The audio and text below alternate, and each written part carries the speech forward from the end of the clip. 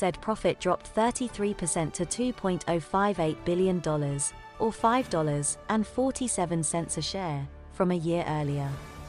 Revenue also slipped 1% to $11.82 billion, though that topped expectations by roughly $600 million. Bond trading revenue fell 6% from a year earlier to $3.38 billion, but that was almost $600 million more than what analysts had expected. Goldman cited strength in interest rate products and mortgages, which helped offset declines in trading of currencies, commodities, and credit. Equities trading revenue climbed 8% from a year earlier to $2.96 billion on higher activity in derivatives, topping the estimate by roughly $200 million. Investment banking revenue edged higher by 1% to $1.55 billion, slightly exceeding the $1.48 billion estimate. Goldman shares were almost unchanged in pre-market trading. Among its big bank peers, Goldman Sachs is the most reliant on investment banking and trading revenue. While it's made efforts under CEO David Solomon to diversify its revenue stream, first in an ill-fated retail banking push and later as it emphasized growth in asset and wealth management, it is Wall Street that powers the company. Last quarter, trading and advisory accounted for 2/3 of Goldman's revenue. That's been a headwind this year as mergers, initial public offerings and debt issuance all have been muted as the Federal Reserve boosted interest rates to slow the economy down. With signs that activity has picked up lately, analysts will be eager to hear about Goldman's pipeline of deals. At the same time, Goldman has taken hits from two areas. Its strategic retrenchment away from retail banking has saddled the firm with losses as it finds buyers for unwanted operations, and its exposure to commercial real estate has resulted in write-downs as well. The bank said Tuesday it posted a $506 million third-quarter write-down tied to lending business GreenSky, and $358 million in real estate impairments. We continue to make significant progress executing on our strategic priorities, Solomon said in the release. I also expect a continued recovery in both capital markets and strategic activity if conditions remain conducive.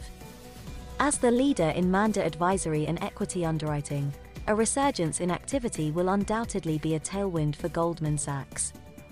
Analysts will be keen to hear more on Solomon's view of the investment banking outlook, as well as how the remaining parts of its consumer effort, mainly its Apple Card business, fit in the latest iteration of Goldman Sachs.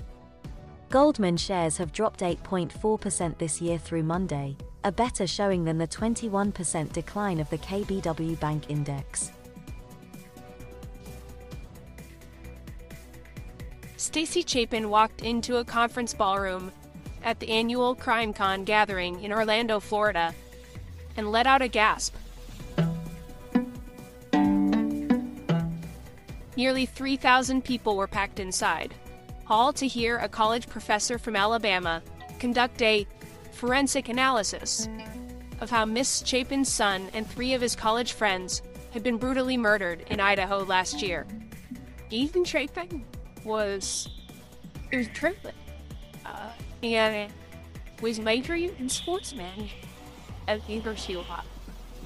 Miss Chapin backed herself into an alcove to observe the discussion, muttering as the speaker mispronounced the name of her son's girlfriend, who was also one of the victims, then botched the description of the landscape around the crime scene. The audience was captivated. Within minutes, Miss Chapin was quietly pushing herself out a side door. How does somebody, this is the perfect example for me. Why does that person get to talk about mine in front of all of those people? I literally almost ran up on the stage. Why does that person get to talk about my kid in front of all those people? Miss Chapin whispered in the hallway. Then she wondered, well, should I go up on the stage? You know, I'm like, it's my kid. Why do people like this get to tell our kid's story? I'm telling him, does this guy know that Ethan's mom is sitting here? My name is Stacey Chapin, and I'm Ethan's mom.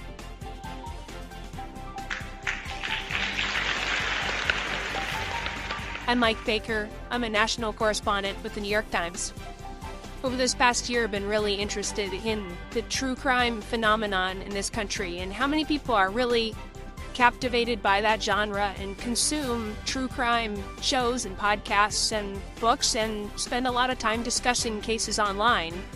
So I decided to go last month to the annual CrimeCon convention in Florida to see where victims' families fit into this mix of entertainment and advocacy and see what it's like through the eyes of a victim's family. And I actually didn't sit through it because it's too hard to watch, but I do want all of you to know that these were 4 of the greatest kids, and that all of the great things that you read about them is legitimately true. And I can speak on behalf of my own son, who was an incredible human, and we miss him all terribly, but it's a very strange situation too.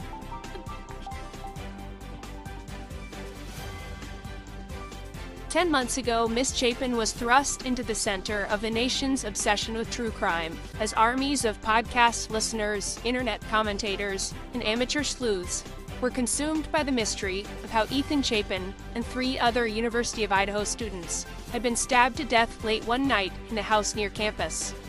Now she found herself navigating an unfamiliar world where she was an unwitting celebrity, searching for a way to harness the fervor for something good.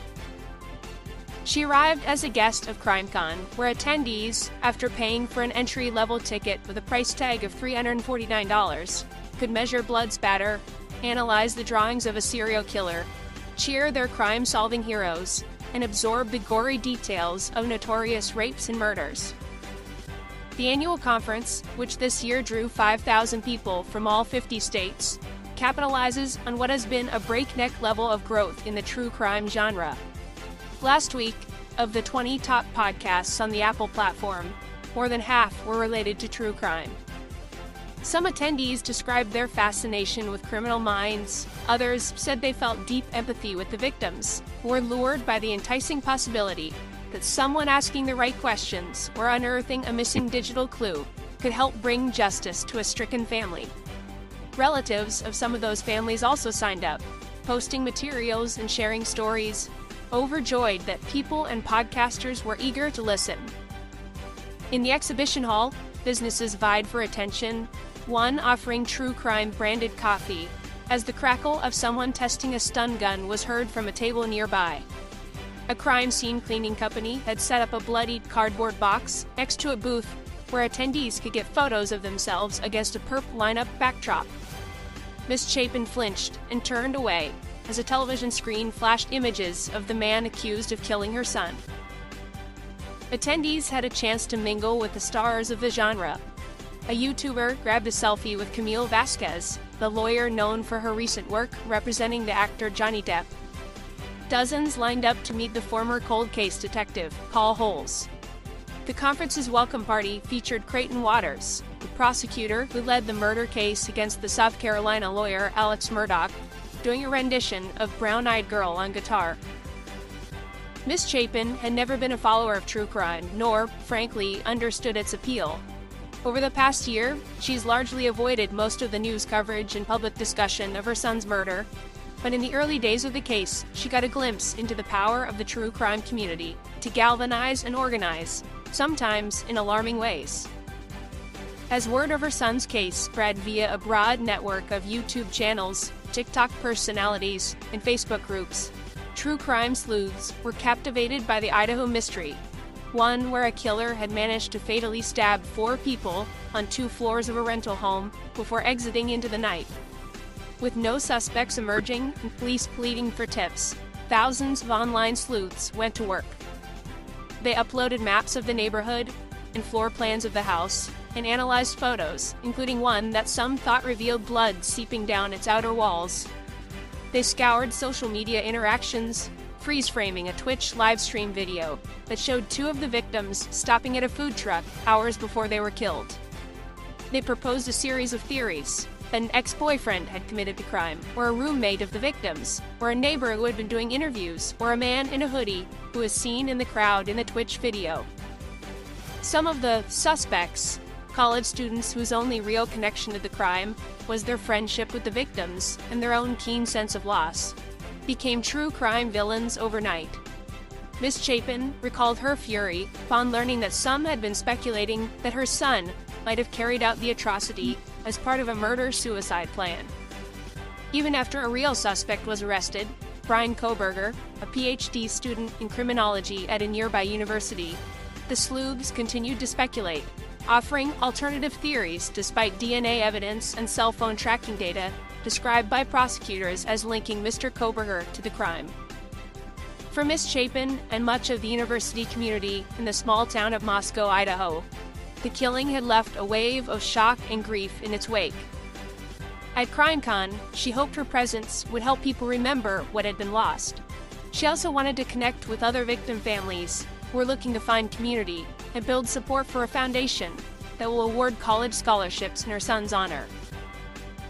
She had not even had a chance to pick up her badge at the conference before a woman wearing basically a detective t-shirt on sale at the gift shop approached Miss Chapin to give her a tearful hug, thanking her for her grace and expressing sympathy for her loss.